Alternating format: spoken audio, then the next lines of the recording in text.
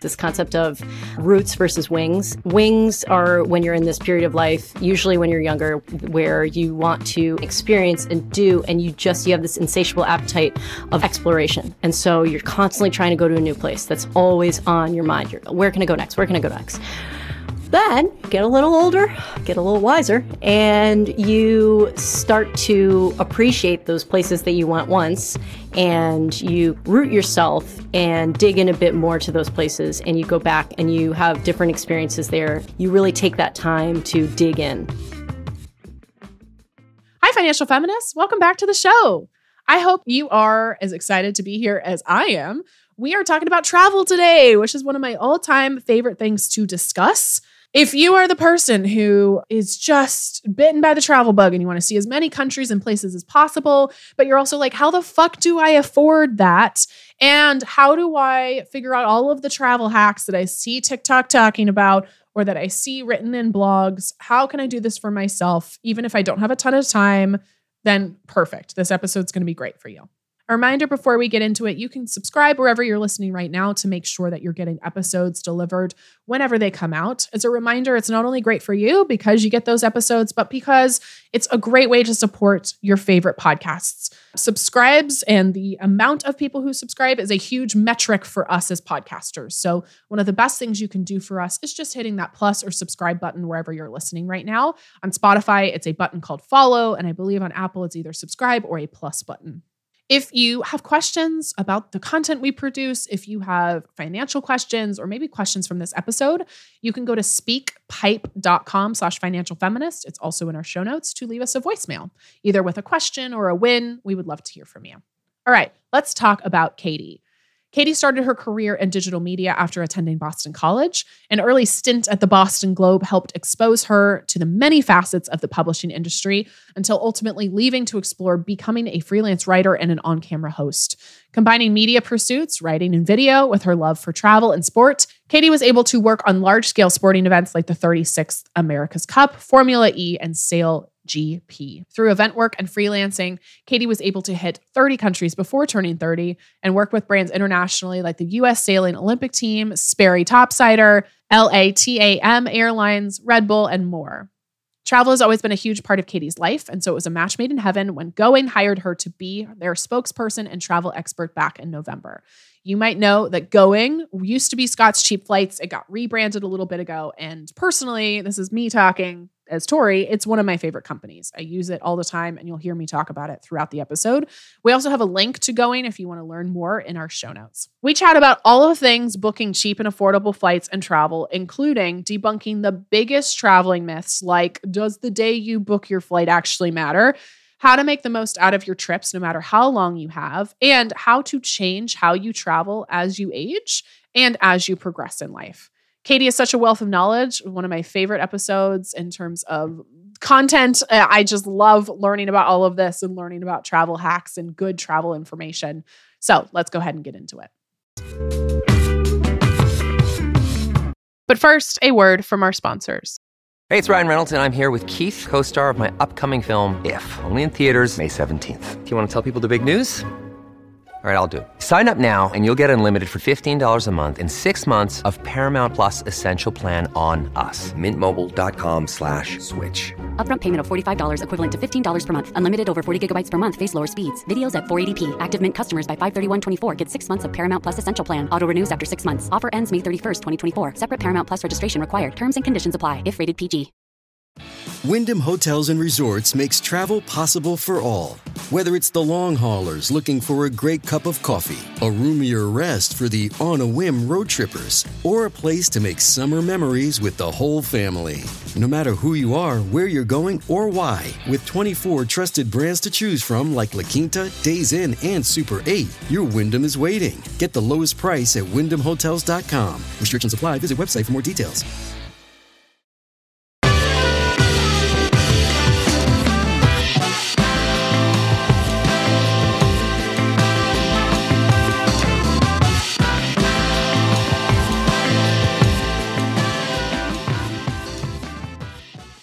So I was just in Ireland, studied abroad there, got the going email, and it was $360 round trip from Seattle to Dublin. And I was like, this is cheaper than it is to get me to New York or sometimes Los Angeles, which is crazy. Oh, I'm sure.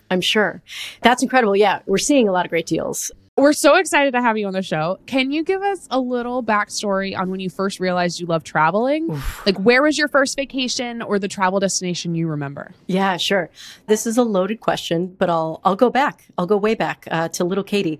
We would go on 2 trips a year, one in the winter as a family and then one in the summer as a family. And, we would go down to Florida. I remember that quite well, West Florida, Sanibel, Captiva Island area. And then we'd go out to Vail in the summer, which is a little bit different. A lot of people go skiing in Vail, but we would go in the summer and we would go whitewater rafting and horseback riding and hiking and do all these amazing things, which, yes, definitely go out west in the summer. It's incredible. But I think the first time, and I always enjoyed that, but I think the first time that I really said like, wow, travel is, I think, my thing, is when I did a study abroad course.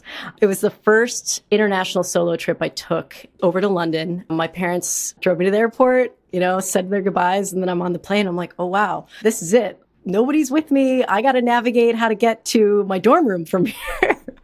And it's not the New York City subway. It's entirely different public transit system that I have to navigate now on my own. But it really, I think London was a great kind of dip into that pond just because I'm from New York and it's so similar in so many ways. It's a big city. There's a lot of different cultures happening all at once. Busy, busy, busy. And it was just my peek into a world that I didn't even know existed or had thought about. Travel was like, oh yeah, it's something fun to do that I do with my family. But now it's like, wow, this is really something that's not only something I can do with family and friends, but it's something that I can do for myself. I was going to dive into this later, but you gave me the perfect opportunity to now. My study abroad experience was very similar. It was the first time I was on my own. I was 20 years old. It was like, okay, I'm cooking for myself. I'm navigating all of this for the first time. And I remember in that moment, same as you, feeling like, oh, it's just me.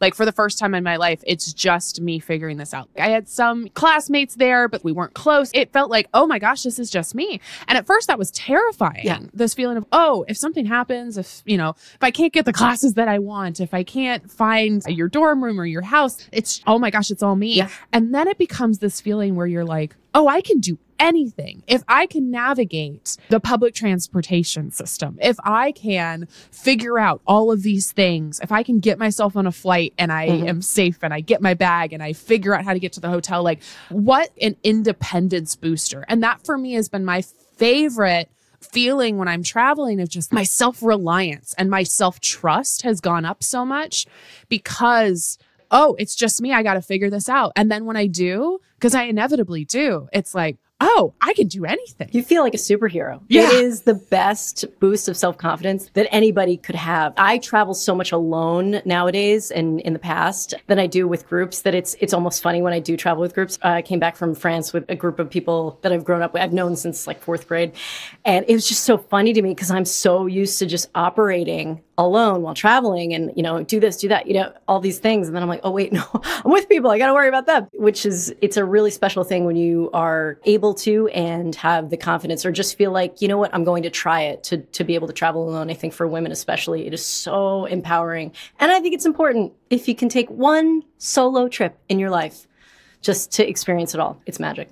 I will also say, I don't know if you know this about me, is the flight I booked to Dublin will be Friend Moon 24. I go on a honeymoon style trip with my best friend every year that we lovingly call Friend Moon. It's my favorite time of year. And we were in New Zealand last year. We're going to Morocco this year. And I think we actually found maybe the Morocco flight on a going deal to London. And then we're getting the Ryanair flight from London to Morocco. Hey, you know what? It's perfect. You're getting there. Yeah, you're getting there. Exactly. And I think that was the other thing is I've traveled by myself and I love doing that. And also just traveling with other women. I know that there's this myth out there that, oh, it's unsafe to travel by yourself as a woman or unsafe to travel in groups of women. Can you talk to me about that? Because I have not encountered bad situations. Actually, the most sketchy situation I've ever encountered was the Friend Moon that we did in our own country in the US. So what are your thoughts about that? Yeah, that's a great question. I've actually had old acquaintances from high school reach out and be like, I would love to take a trip alone, but I am worried about it, just traveling alone as a solo female. And I'm, it kind of pains me that we live in a world where you have to even think twice about that. You have to consider where you're going, what time of night you're traveling in. Are you arriving at night? Are you arriving early in the morning? Are people going to be around? All these things that you do have to consider. Obviously, the world is a big place. That's not saying that everywhere is safe, but that's also not saying that everywhere is dangerous. And I think as a woman, you shouldn't be scared to go places, but obviously, yeah, you should be highly aware of where you're going, what you're doing. I hate giving the tip of research places before you go, but it is important to just kind of get a feeling and a sense. There's amazing Facebook groups out there and, Reddits and whatnot. It's just so much material out there for women to be able to travel together. And, one great tip I can impart, there is a company called We Go Lightly, which is a female-based kind of home sharing or Airbnb just for women. And, if you don't feel comfortable staying in a hotel or staying at an Airbnb with men or, hosted by men, yeah, check them out. There are so many more resources now than I think there were 10, even 5 years ago, 20 years ago, when it definitely was a different world. Maybe it was safer back then, or maybe things weren't reported back then, but I don't think you should live in fear and not go to the places you want to see just because there, has been something happening in the last few years, or somebody had said, don't go there, had a really terrible experience. Take that, internalize it, think about it and process it and, be smart about where you're going and what you're doing. Yeah. I almost see it as two different issues. There's the safety issue, which is 100% real and something to be aware of. Right. Of course. And at the same time, a confidence issue. I think they often get lumped in as the same thing, which is like, oh my gosh, I could never travel alone. And then it becomes like, oh, well, I wouldn't feel safe. If that's actually how you feel, analyze if that's true or not. Because again, like you said, there's some places that are safer than others. Right. But I think that often is the thing that we're either told. My well-intentioned parents who are travelers, when I was in my early 20s, they're like, you're not going to this very safe place by yourself. And I'm like, Same. no, I'm going to go to this very safe place by myself. Like, I'm doing fine. I know how to get around. Yeah. I have enough. I know how to do this. And if I don't, I'll figure it out. I have a credit card. I'll get myself out of whatever situation I have to get out of. I'll be fine. And so I think there is a level of, yes, being aware of your surroundings, being aware of risk. But on the flip side, I think there is like a confidence issue that a lot of women feel. They just don't feel confident enough in themselves to be able to navigate it. And I want to encourage them to work through that because there is something so beautiful waiting on the other side of that. Oh, preach. I literally, same. I wish more women took more trips alone with other women. Just get out there. Don't be scared of going. Don't have fear of the unknown just because it isn't in your normal day-to-day routine, because there's a big old world out there and it's pretty awesome and you shouldn't be scared of it. Like we talked about before, it can be so empowering. Just even navigating a different public transport system, getting yourself from the airport to your hotel alone without taking a cab or an Uber. You can do it. People do it every day. I did a female tour to Croatia and it wasn't supposed to be an all-female tour. It was just happened to be that all the people that signed up were female. And I'm not really a tour person, but I have to say it was awesome. And we were women of all ages, and it was just such an incredible mismatch of women. And I think about that trip and I'm just like, wow, this was incredible. I wish my friends or other women would just take a chance and do it. Yeah, it was great. Like if you're scared to go alone, consider a tour. I'm not really a tour person, but I have to say, totally changed my mind. I love it. Let's talk about steals and deals. What are the most pervasive myths you see around people looking for travel deals? And what are the correct ones? I see a lot of like, you can't book, you should book on this day, or like open an incognito window. Like talk to me about what's a myth versus what's actually true. Yeah, none of those that you just said. So some of the most popular ones out there are clearing your cookies, cachets, whatever. Tuesday at 3 p.m., Saturdays, August 23rd, cheap flight day of the year, blah, blah, blah, blah, blah. All of those are myths. They're incorrect. I'm sorry to say, the airlines are not watching you and they're not watching your search histories. That's just not how that happens. Airfare is volatile. It can change on a dime. Perfect example. I had a flight in my cart. I hit book. Flight no longer available because that price disappeared. And that happens. That's okay. I think that's like the biggest misconception, that there is a specific day and specific time where you are going to get the cheapest price on that specific flight you're looking at. When in fact, there is no magic number. There is no magic bullet, secret sauce. That's just not how it works. But there are things that you can do to give yourself the best odds at getting a great deal. So if you'd like me to indulge, if I can. So When you are looking for a flight, there are things to be aware of in terms of, are you traveling in a peak season or are you traveling in an off-peak season? We just came out of a peak season, so the summer is considered a peak season. And the next peak season would be the winter holidays. So Christmas, New Year's, Hanukkah, all of that beautiful little time period, that little condensed time period in December. But then there are off-peak seasons or shoulder seasons. We can just say off-peak seasons. So right now we're in an off-peak season. That's how you got that snag of a deal over to Ireland. We see a lot of great deals in off-peak seasons or shoulder seasons because it's not quite when a lot of people are looking to book. So airlines need to fill those seats and they bring those prices down, and consumers like us can take advantage of them. And hey, if you travel in an off-peak or a shoulder season, you get less tourists, you get better hotel deals, better prices. And, I think a lot of people think that you should only travel in warm weather. That's not true. The Eiffel Tower looks great in the middle of February, just as nice, just as bright and shiny, just as cool as it does in the middle of July. And it's probably half the cost to get there. So things to consider, off-peak or peak. So when you are looking to book in an off-peak season, you should look to book domestic flights between 1 and 3 months out. Now, there's no magic day, again, in that window when you're going to find the cheapest price, but just look to book between that window to give yourself the best odds. If you're looking to fly international, a little bit more, about 2 to 8 months. I know that seems like a big window, but airfare can fluctuate so much in that time period. So, hey, say you have a going deal that pops in, or you just are on Google Flights or whatever search provider you like to use. You find a great deal, you book it, you have 24 hours to change your mind, get a full refund back to your credit card, or say that flight actually drops again 2 months later. You booked pretty far out, you booked 7 months out, maybe 4 months. You see an even better deal on that same flight. Well, a lot of tickets these days, a lot of airlines will let you cancel that ticket, get that credit, and then just rebook at that lower price, save that little extra bit for a future flight. I mean, you're probably going to travel on that airline again. So it's not a total waste. So that's for off-peak seasons. So 1 to 3 and then 2 to 8. If we're looking at peak seasons, so if you are looking to book winter holidays, you should look to book domestically between 3 and 7 months out. Okay.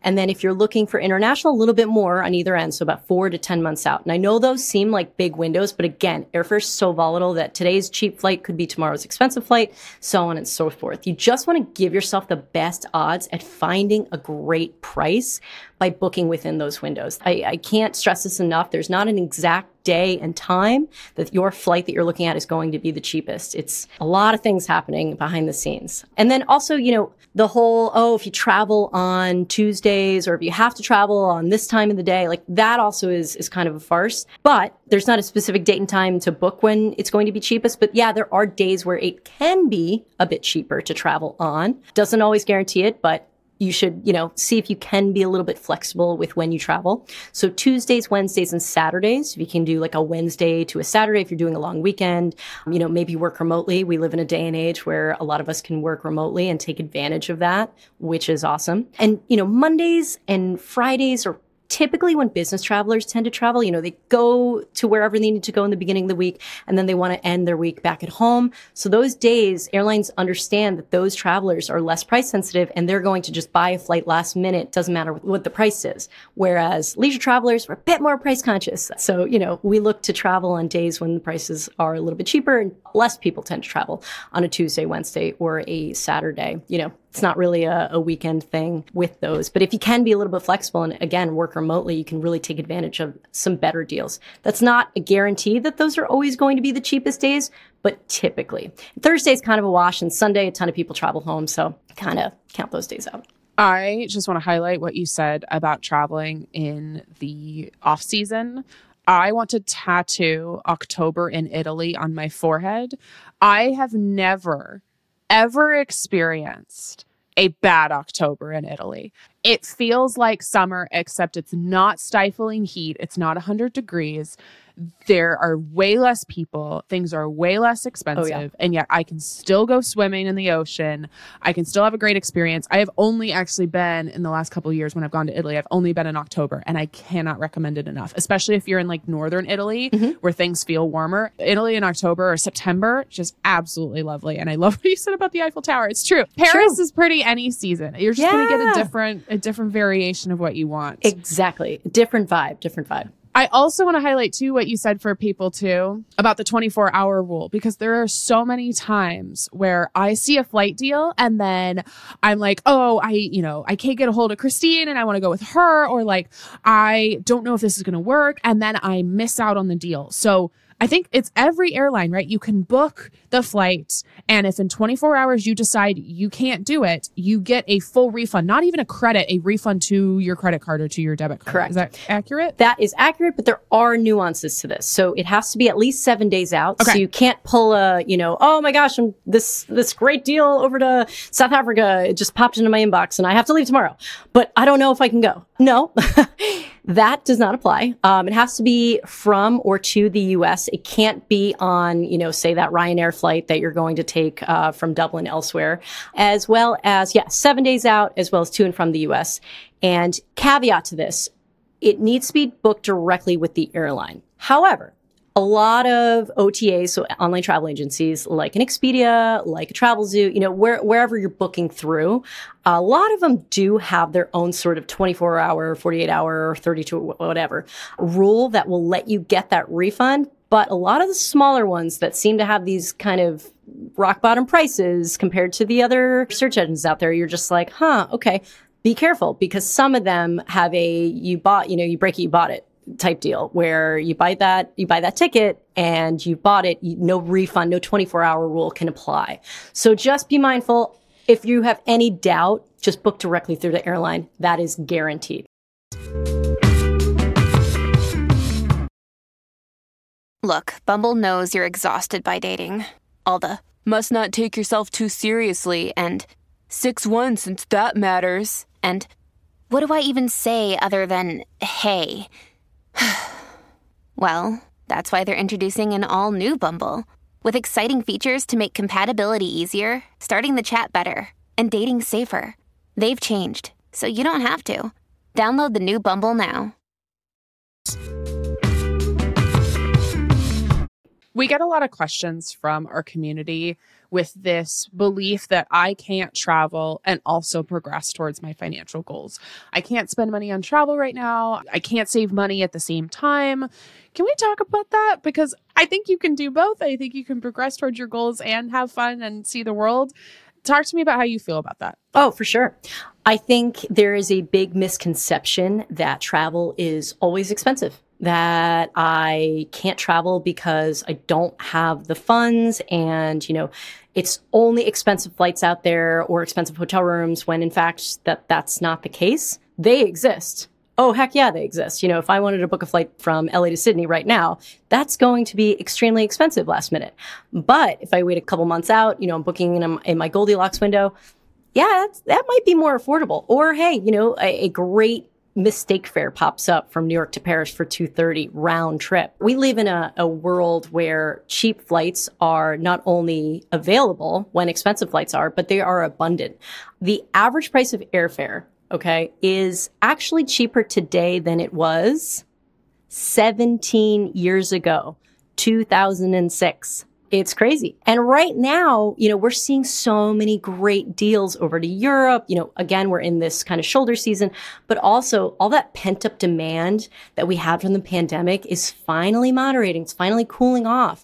So many people went to Europe this summer. Of course, crazy sky high prices when you were probably looking, and you're probably looking last minute.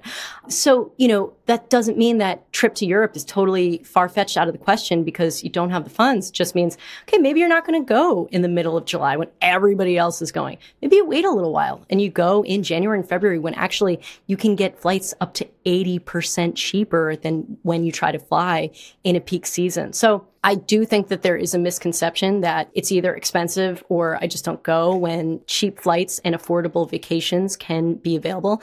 And nobody is saying that you need to go on 10 trips a year. I think social media kind of ruined that, where we have all these friends or, we see all these people traveling so much and you're like, how do they do it? What the heck are they doing? Maybe they're really savvy and smart about it and they're staying in hostels and, it's not as glamorous as it looks. Or, maybe they are just prioritizing cheap flights and are finding great cheap deals. So I do think that it's not a one or the other. I'm a big proponent of having a travel fund. I think that, stashing away a little bit each paycheck, or I sell a bunch of stuff that I don't use on Mercari and other websites just because I'm constantly trying to get rid of stuff. And, I take all of my little funds that I get and I put them in my little travel bank. And it's not much, but it's something. And I think that anybody can do that. I hate the idea that people think that they can't do both. They can't save for their future and they can't experience the now. And that experiencing of the now is also experiencing the world. Yeah, I couldn't agree more. I think you do have to find a balance. And if you prioritize and save for it, I think that there's a lot that can happen there. We've also talked in previous episodes that travel doesn't have to be the travel you see on Instagram where it's like 5-star, 4 seasons, Bali vacation, right? It can just be like, I'm going upstate for 2 hours away on the weekend, or I'm just going to a different coffee shop today. That can be this experience of travel that doesn't have to be, oh, I'm going, on this glamorous 6-week trip to Europe. Like it doesn't have to be that if you can't afford that right now. Oh yeah, 110%. Because of what I do, I talk about air travel all the time. We're constantly talking about air travel, but I love a road trip. Are you kidding me? I love a ferry. I love any type of transportation that gets me to a new place and has me, existing in an area or a place that I haven't been in a while or I love to go back to. It's not just air travel that you can take to have a meaningful trip. Gosh, I drove from New York City up to Montreal during the end of September one year. The leaves change a little bit sooner up there, and it was so incredibly magical. The whole drive. It's a long drive. It's about 6-7 hours. And it was incredible. And it was one of my most favorite trips. I was there for only a couple days, but it was awesome. Again, not a place that I was like, oh gosh, I have to go and stay in this super fancy hotel and all these things. No, this was like years ago. I had not 2 pennies to my name. And I was just like, I'm going to get in the car and I'm going to drive and I'm going to go to Montreal because it's a different place. I've never been. Our friends to the north, I think a lot of people forget about Canada. Canada is amazing. Like you said, it doesn't have to be this European vacation all the time. Not everybody has to go to Capri. There's so many places in the world. If you are out and experiencing new things or revisiting old favorites, I think that that's a win-win. Yeah, for Friend Moon 2020, late 2020, obviously we didn't feel comfortable doing any air travel. So we got in the car and we drove to Glacier in Montana. And that was bar none one of the most beautiful places I've ever been. Glacier, Montana in first week of October. It was absolutely magical and as gorgeous, if not more so than many of the places I've gotten on a plane to see. So I just love that.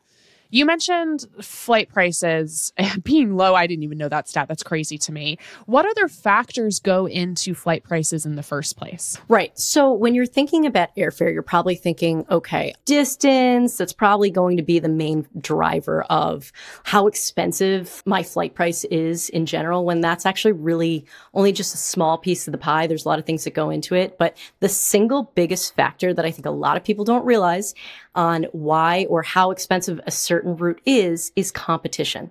You can say all you want about Spirit, but if we didn't have them, we would have less competition and it would actually create upward pressure on prices on all the big airlines. So we want competition. We want budget airlines. The more airlines that decide to fly to a certain area, the better. Like Norse Atlantic Airways is considered a long haul budget airline and they're now flying from LA to Paris, and that adding then to the pressure. You might be Delta loyal, but you hear about Norse, you should actually be excited. You should be happy. I think a lot of people don't realize that, yes, if you live in a place where there is, one smaller airport, not a lot of airlines operating in and out of it, yes, you're tending to not see those rock bottom prices like in New York and LA. But even big cities like Atlanta that, are kind of hub heavy, sometimes it's a little harder for people there to find deals because it's considered a hub. But the single biggest contributing factor as to why your ticket is the price it is how much competition there is on that specific flight path or that route. It's like supply and demand, right? Is that what it is? The more competition, the more they have to compete with each other. Right. That's part of it. I was talking to Scott, the founder of the company, earlier today, and, we're reading all this industry stuff, and some people are saying like, oh, gas prices are going up, jet fuel is going to go up. That's going to get dribbled down to consumers, when in reality, that's not necessarily the case. That's, again, one factor of the pie, as well as if airlines price too high, nobody's going to be buying their flights. Nobody's going to be taking these flights. So they have to be careful and not ice everybody out just to get a little bit more on their bottom line. It's that supply and demand as well. Yeah, it's competition with each other. Yeah. One of the things I love about going is that you feature a lot of travel to hotspots, right? We were talking about like Paris before or Italy, but I also love that you feature some of the more off the beaten path locations. Is there an adjustment you have to make as a traveler when considering a non-touristy destination? Yeah, that's a really great question. There are bucket list destinations out there, like you mentioned, and we've talked about, Italy, Paris, Big Ben, Sydney Opera House, all these beautiful and amazing places that so many people visit each year because they are so beautiful and amazing. They're very popular. But some of the most memorable trips that I've ever had, that some of my coworkers have ever had, are to places that we didn't even consider, we never thought about, but then a great deal popped up and it's like you couldn't say no, or it worked with your schedule, or, like all the things kind of fell into place that took you there. Perfect example, I was on a writing assignment in French Polynesia. And when people think of French Polynesia, they think of Tahiti and they think of Bora Bora. I went to both. Great, beautiful, amazing. I was on everybody else's honeymoon. I would not suggest going alone. Everybody's, like being all romantic. I'm jumping in the water, doing cannonballs every chance I could. So, side story. Yeah, you've got the snorkel mask on. You're like, you have to see this fish, guys. Oh, yeah. Yeah. I'm life aquatic. Like it is, it's the whole thing. So, amazing place, amazing place. But I had to go to this smaller island called Taha, and it's beautiful in its own right. People go there to vacation, but then I had to go to an even smaller, it's called a Motu, even smaller island that had this one single resort, I mean 10 bungalows. Like that was it. It was a husband and wife team. The husband was the chef. The wife was the general operator, and there was only one seating for dinner. You sat down with everybody, people from all over the world, and it was Robinson Crusoe, teak wood, shells, like incredible. It was one of the best 3 days I've ever had. So incredible in the middle of the incredible. But in my life growing up, did I say like, yeah, I'm going to go to the Vahini Island Resort? No, that was never on my agenda. But it was so magical. And I think that we get so caught up with, I have to go see, again, the Eiffel Tower, I have to go see Big Ben. And maybe you are just saving for that one trip because you don't want to take a chance on somewhere else. You only get one trip a year, or, you can only really afford one trip a year. And that's okay. And as you should, tick those things off the bucket list. But maybe you are prioritizing cheap flights and a really great deal falls in your lap.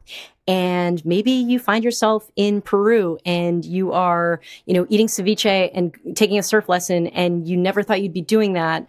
But it was such a great deal and it changes your world. And I think that you could maybe take more trips if you're prioritizing different places, maybe second cities. Maybe, you don't go to Paris, you go to Nice and you explore that area, which is an incredible city all on its own. But, Paris gets all the glamour. Of course, tick off every bucket list place that you've ever wanted to go to. But don't brush off those kind of under the radar places, because it could actually end up being one of the best trips you've ever taken.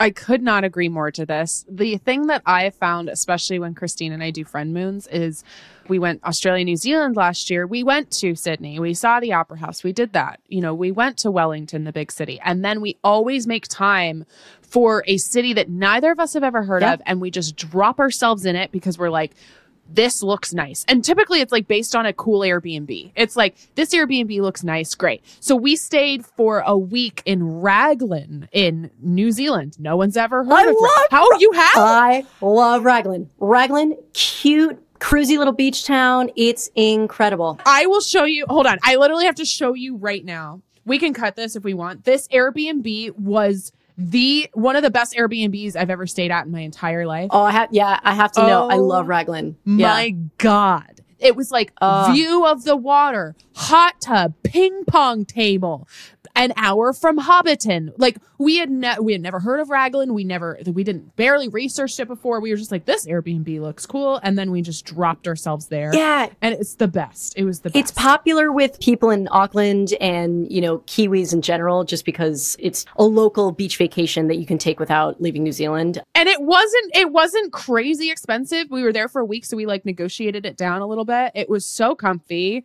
It was lovely. We had a ping pong table and we love ping pong. And so we just did that the whole time. It was just incredible. Oh, and it was on a farm. I forgot about this. You had to you could walk down a hill. Sorry, we're on a tangent. And you could do avocado trees and berries. Yeah. And it was just, I love that. It was fantastic. I love that.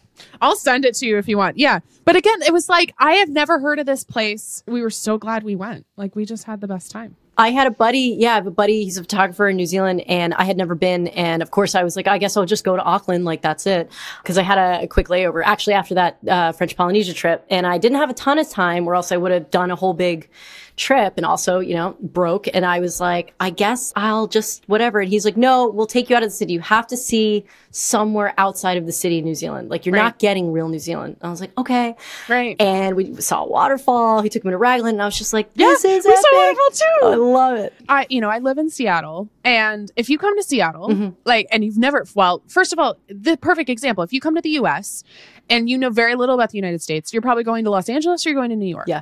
That's it. Or Vegas. Vegas. That's true. not our spot. Yeah. True. Yeah. So when I think about, people who are coming to visit the US is huge, right? There's 6 countries here in just this one. Well, probably more than that. But I think about that. If I just fly to Ireland, for example, right? And I just go to Dublin, that is not a true Irish experience. Now, it's better than not going at all, but I studied abroad in Galway, and that is the cultural capital of Ireland, and I love it more than anything. And You're a Galway girl. I am. I don't like Dublin, actually. I love Galway, though. I love every other part of Ireland. And so if you're just focusing on these huge cities, yes, perfect, amazing experience. And also think about if somebody just came to the US and just visited New York.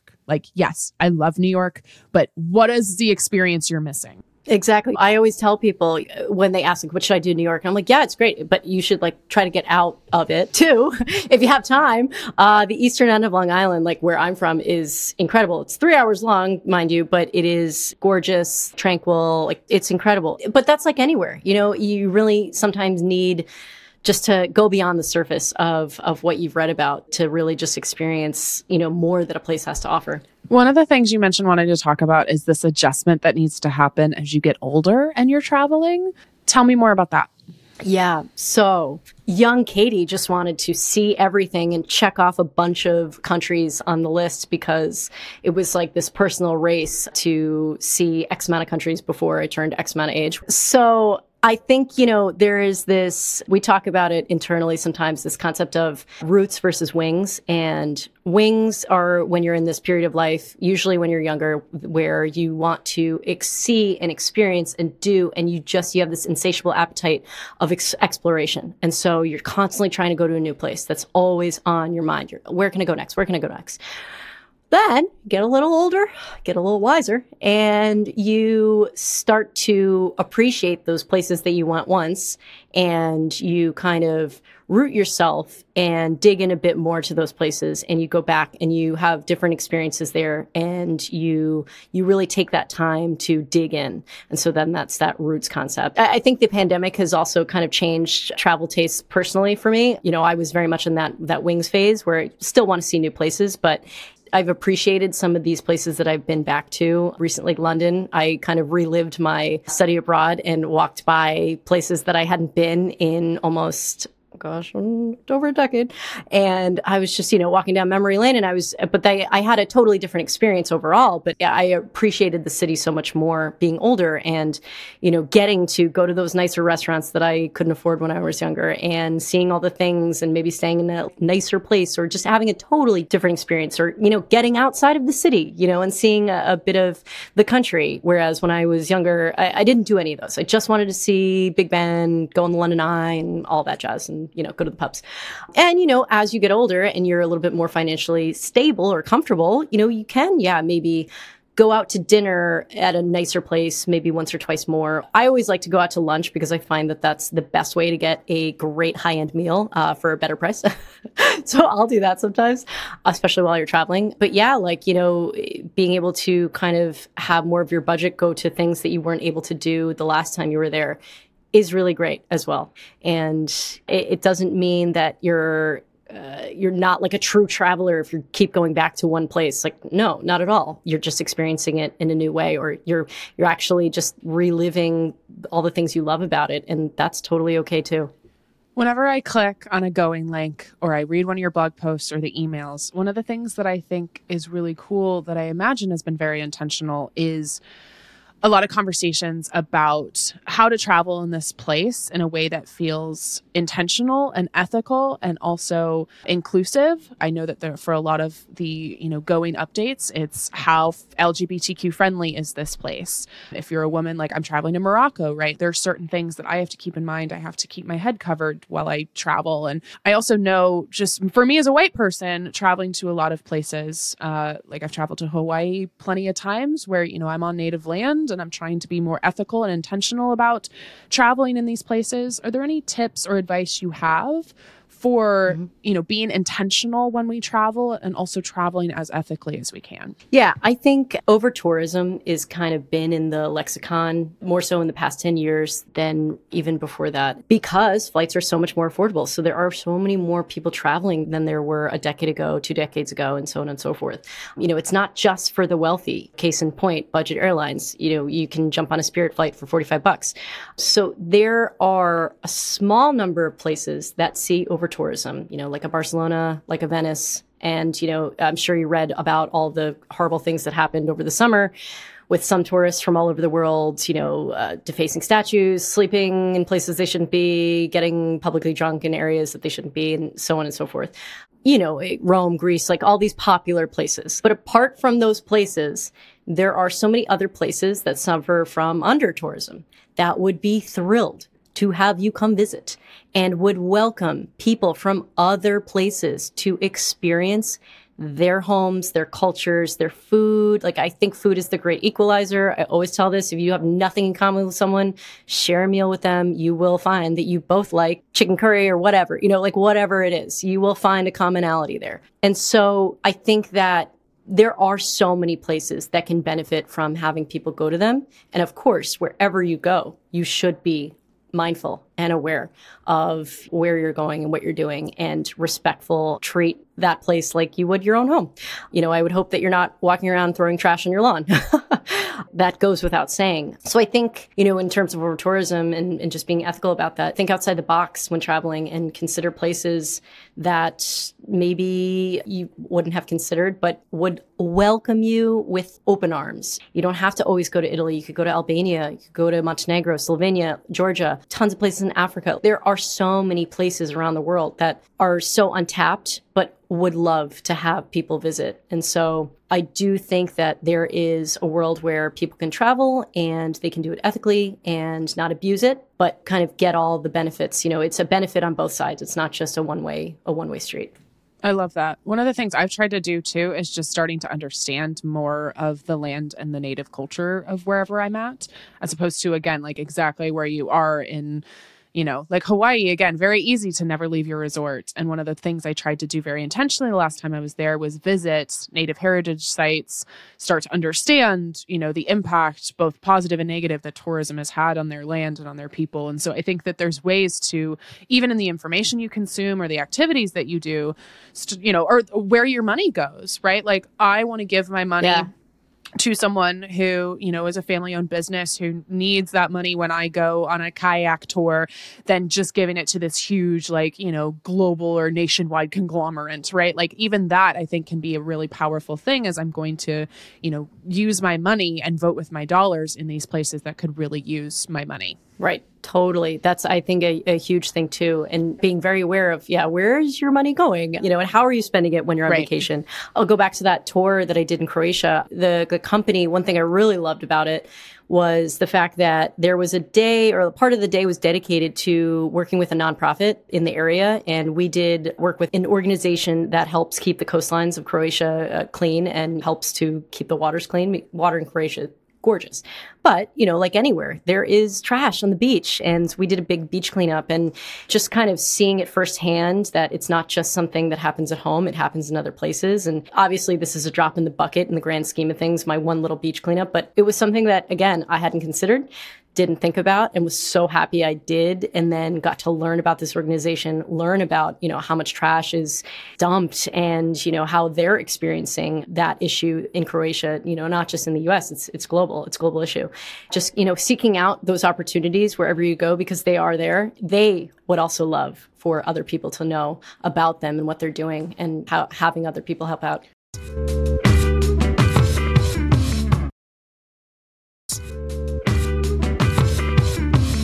Before we go into my rapid fire round of questions, this is my own personal question that I wrote, and I will literally read you what I wrote. I cannot sleep on a plane. I have tried everything. Please help, lols. Literally everything. I have tried the melatonin. I have tried the 6 different kinds of pillows. I have tried the don't sleep the night before, and that's the only one that works, is like, don't sleep at all, and then so you can sleep on the plane. I've tried everything possible. I flew from Australia. I maybe got 3 hours of sleep. Help me sleep. Solve my problems, please. Ooh, girl.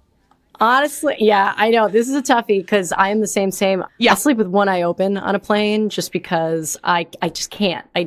Not comfortable. Can't get comfortable. I'm not comfortable. I can't get comfortable. I flew lay flat in Europe, coming back from Europe. That's the first time I had ever done that. And that was the best sleep I had gotten. And still on a 10-hour flight, I got maybe 2 hours of sleep. Yeah, all those people in business that are like, oh, I got such a great sleep, and then I had my little, croissant breakfast, whatever. That did not happen to me. I thought it would happen, and then I felt like shit the rest of the day, the first day in Paris. I mean, don't get me wrong. If somebody offered me a business class ticket, I will take it. Oh, no, it was way better than economy. Way better. But did I sleep like I did at home? Right. Did I sleep even half as well as I do at home? No. You're not in your same environment. You're not, the smells, the noise. I don't care what anybody says. Noise canceling headphones. I'm trying to sleep at 3 p.m. Seattle time so that I'm on the right time when I get there. Yeah. Not good. So that was going to be my tip, because I used to go back and forth to Australia quite a bit, and trying to figure out how to sleep on that flight is a toughie. I think, there's no magic pill. I wish I could say that there is a prescription that you can get for sleeping on a plane, but there's not. I do think that body positioning can help. Yeah. Sometimes I'll try to put myself on a diagonal, and a window seat, that is like my go-to. Also, getting on the time zone of where you're going to, I do really think helps, just even to acclimate yourself when you land, so you're not like, ooh, I really wish I had. I mean, I'm sure you've tried all the different pillows. I don't think any of them work, to be honest. I don't think so either. Yeah, I don't have a favorite, so I couldn't say. Yeah, ooh, could we put a pin on this? Can we do let's talk about it follow up? Yeah, it would be great. The thing that I found where I do sleep the best is honestly the get a minimum amount of sleep the night before. Not ideal, because I've also had that. I had that backfire in Paris, as I slept very little, and then I slept very little on the flight, and then I felt like absolute death. But then I was out in London one time till 3 a.m, had a 6 or 7 a.m. flight. That worked great. So it's just hard. Have to say, yes, some of the best sleeps I have ever gotten on a flight have been because I was out the night before. Not gonna lie, not gonna tell you what I was doing, but the sleep was good. Yep, 100%. I was making out with Irishmen. That's what I was doing. I did it at a pub in London, ironically. No, but that's the only thing I found, and I don't like that as a solution. Yeah. No, it's not. It is not a solution. Please don't take this advice. Yeah, no, it's a tricky one because of the design of an airplane seat. By the way, those seats have not been redesigned in like a ton of years. That's the other thing. Why will they not make them more comfortable? It's not that hard. I sleep better in a car than I do on a plane. It's tough. It's a toughie. Retrofitting all of the planes with new seats will take a lot of time. And, the airline is not just going to stop operations to be able to do that. So like, it's a bigger question. It's a bigger question. There was that whole double decker. I don't know if you saw that. It was a double decker seating arrangement.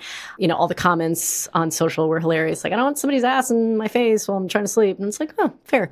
But at the same time, like if you can have a bit more recline, I do think that helps just to like ease the pressure off your lower back. To be continued, I will say. I'm going to say to be continued. We're going to help you out. We will help you out. This is not sponsored, but I will say that Qantas hammock in economy for your feet. Do you know the one I'm talking about? I do. That is the easiest thing to put on your planes that immediately makes your life better. If you don't know what I'm talking about, luckily this is how nerdy I am, is I read the seat components before I got on, or I would have missed it. Yeah. Basically, it's attached to the underside of the seat in front of you. So you can pull it down and it'll like spring back, but you pull it down, put your feet in, and then it acts like a bed because your feet are not like in the 90-degree angle of you sitting. And they're elevated. Right. Which is good. If you're not using compression socks, I highly recommend everybody do that. Maybe I need those. Those. They sell portable little footrests that you can hook on to the back of the seats. I have seen those. Yeah. I would try that maybe. I don't personally have one, but I was tempted. Or if you ever fly Air New Zealand, try to look into a Sky Couch, which is the best. It's in economy and it's in the row where all of the 3 seats, there is a footrest that flips up and it makes a bed. It's great for families. Yeah, I luckily didn't realize I booked a Sky Couch and nobody was sitting on either side of me. And the flight attendant came over and was like, "Did you reserve this?" I go, "No. Why? What's so special about this?" He's like, "This is a Sky Couch. I'll set it up." It was a bed. It was incredible. It did help because I was able to lie flat in economy. I just Googled photos. Sky Couch. Oh my God. Yeah. Sky Couch. I need a Sky Couch. No, but I need a Sky Couch now. Yeah. Sky Couch. Again, not sponsored. I am not recommending Air New Zealand, but if you're a family and you're looking to go to New Zealand, like look into it. Or not even if you're just, you want to go to New Zealand, look into it. It is the way to do it. My God, Sky Couch. Okay. Amazing.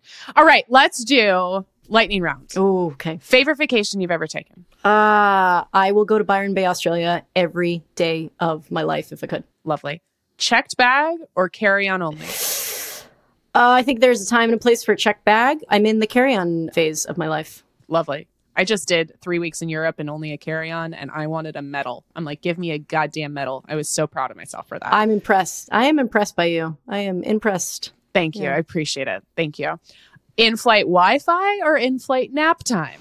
Again, time and a place. I really love the fact that you can work on a plane. I think it is fantastic. During the day when you can't sleep, what are you going to do? Watch like 1,300 million reruns of Friends and The Last of Us? No, get the Wi-Fi. Yeah, I wasn't a worker on planes until about 2 years ago, and now I'm sold. I'm converted. It's great. Most of my work gets done on planes. Yeah, the phase where, nobody's bothering me. I can dial in. It's good. Yep, it's lovely. All right, favorite airport? Oh, that's hard.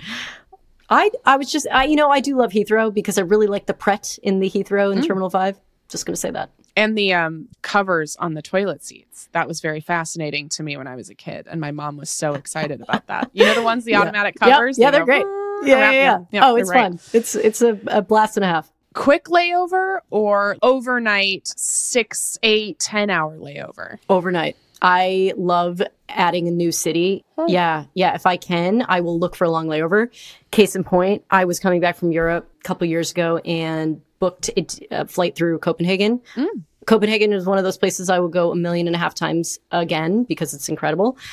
Got out of the airport, booked a biked around, hit my favorite bakeries, had a beautiful glass of schnapps, like went to the water. Oh yeah, I had a whole little afternoon for myself, and then got back on the flight and went home. I love that. Yeah. Month-long, week-long, or weekend getaway? I say no travel is bad, but I do feel like you can dig into a place a bit more if you can spend more time and work from there. I I will harp on it. If you can work remotely and spend another week working, so, you take your vacation and then you can tack on a work week.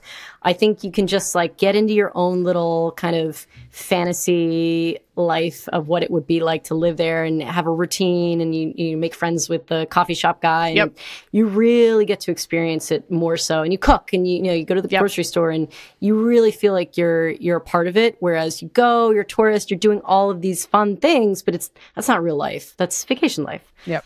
That was me in New York. I lived in Brooklyn for 7 weeks last year, and I won't shut up about it. But I went back and visited like my old haunts, and they all remembered me, and it was so nice. Like the bagel place knew me. Yeah, it's nice. Yeah, it was lovely. Awesome. Best meal you've ever had on a flight? Oof, God. Ooh. Does the pretzel coming back from JetBlue, like on JetBlue, count? Because a hot pretzel on JetBlue, I will take it every day of the week. They have a hot pretzel? Yeah, when you fly transatlantic back from Europe on their transatlantic flights, they'll give you a pretzel if you land in New York. I am booking that immediately. That's amazing. Wow. Okay. I just want to take that flight for the pretzel. I'm telling you right now. I know. It was the treat of the week. I am an Alaska Airlines girly. Love Alaska. If they called me and they're like, I need a kidney, I'm like, which one? But on every flight that's over, I think, either 5 or 6 hours. So I do a lot of the Seattle to Boston, or Seattle to New York, or Seattle to DC. They have salt and straw ice cream coming home. Okay. In first class. It's great. In first class, it's great. And I usually get upgraded. Straw is delightful. Right. It's so good. Yeah. It's so good. If anybody hasn't had salt and straw, get on it. Oof. It's so great. Whenever I'm in San Francisco, I always seek out a salt and straw because they're good. They're good. I went to school in Portland, and they're from Portland. Oh, so, no way. Yeah, they're fantastic. I didn't know that. Yeah. I love that. Yeah. Someplace you want to go again, like in the next year. Oof. In the next year. I would love to go back to Asia. Yeah, I did 2 months in Bali, and that was a really magical trip. It was very eat, pray, love of me. Yeah. Yeah. Oh yeah. Yeah. I went for an influencer boot camp. Yeah. Lovely. It's a story for another day. No, but I just feel like there are so many places, not just in Bali, but like in Indonesia. I have a good friend in Singapore. Like that whole area, I would love to just really just tackle. What is the city or the country that's like about to pop off? Ooh, that's a great question. Like we had the Bali, and then we had the Iceland. I don't know what era we're in right now. Santorini was big for a while. Yeah. Yeah. I think people are looking forward. If I had a crystal ball into next summer, I think people are going to look at maybe not only second cities in popular European places, but also maybe some underserved countries like in Albania instead of going to Greece. Crystal clear water, explore more areas of Turkey. I do think that we will see more trans-Pacific travel, hopefully in the near future, because that area has been really depressed in terms of how many flights are going back and forth, as well as India is putting more effort in, or not effort, but India has big orders for lots of planes. So I think in the next 2-3 years, we might see more and more tourism over that way. Interesting. I really want to go to Latvia, and I feel like Latvia is on the cusp of becoming a big deal. I really want to go to Riga. Yeah, Riga. Yeah, it's it kind of got on the map for being a remote workplace, and I could see, it was kind of like a digital nomad. Like it wants people to come. Hub. Yeah. Like Estonia and that little area. Gosh, there's so many places. I think Scandinavia is going to have its moment maybe next summer, just because people are kind of like done with the old, the Southern Europe haunts. Scandinavia in the summer is incredible. Oh my gosh, like all the Swedish archipelagos, Finland, Norway in the summer is incredible. I would have eyes on that area. Cool. Where are you going next? Where am I going next? That's a great question. Domestically, I am going to Newport, Rhode Island next week, which is a lovely little hamlet. Lovely. Yeah. And then I go to Bermuda at the end of the month. Bermuda. Bahama. Oh, cool. yeah. Yeah. It's that also is like a place that I think, yeah, I love it. I always do that too. Whenever I board the flight there, I think people assume that it's just this really pricey place when in fact you can fly from multiple cities on the East Coast for like $90 each way, $94 each way, $300 in, like prime time, New York to Bermuda. We were seeing like $294 like a month ago, and that's from the East Coast. And, once you get there, you don't have to stay in the not the Four Seasons. You don't have to stay in the St. Regis. There are super cute mom and pops. Bermudian people are the most welcoming and want you to have a Bermudaful day, a Bermudaful time. Like that is the thing. And the beaches are free and they're plentiful. Yeah, I would definitely recommend heading to Bermuda. Sounds amazing. Katy, thank you so much for being here. Where can we find out more about you and more about Going? Yeah, thank you for having me. We are at going.com. We have different membership tiers. You don't have to pay to play. We send deals for free, which are amazing. And we do a tons of content to just kind of, not only talk about places, talk about cities, talk about things to do, but also just give recommendations and tips and tricks and all that. So people can not only save money, but we want more people exploring the world and, doing it as, affordably as possible. Amazing. I love it. Thanks for being here. Yeah. Thank you for having me. Thank you so much to Katy for joining us. You can learn more about Going by clicking on the link in our bio. You can get literal flights delivered to you, flight deals. I mentioned in the episode that I have booked almost every single Friend Moon flight using Going. We literally, a couple weeks ago when we were recording this episode, I booked a less than $500 round trip from Seattle to Dublin. And I found out about it through a Going email. So you can go to the link in our show notes for more information about how to sign up for Going. It is free. And also there's some paid subscriptions if that's something you want to do. Thank you so much for being here, Financial Feminist. Thank you for supporting our work. If you like the episode, feel free to share it with your friends and family. Until next time, have a great week.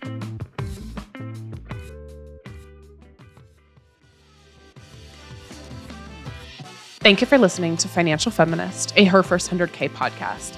Financial Feminist is hosted by me, Tori Dunlap, produced by Kristen Fields, associate producer Tamisha Grant, marketing and administration by Karina Patel, Sophia Cohen, Khalil Dumas, Elizabeth McCumber, Beth Bowen, Amanda LaFew, Masha Bakhmikieva, Kaylin Sprinkle, Samaya Molocario, and Harvey Carlson. Research by Ariel Johnson, audio engineering by Alyssa Medcalf, promotional graphics by Mary Stratton, photography by Sarah Wolf, and theme music by Jonah Cohen Sound. A huge thanks to the entire Her First 100K team and community for supporting the show. For more information about Financial Feminist, Her First 100K, our guests, and episode show notes, visit financialfeministpodcast.com.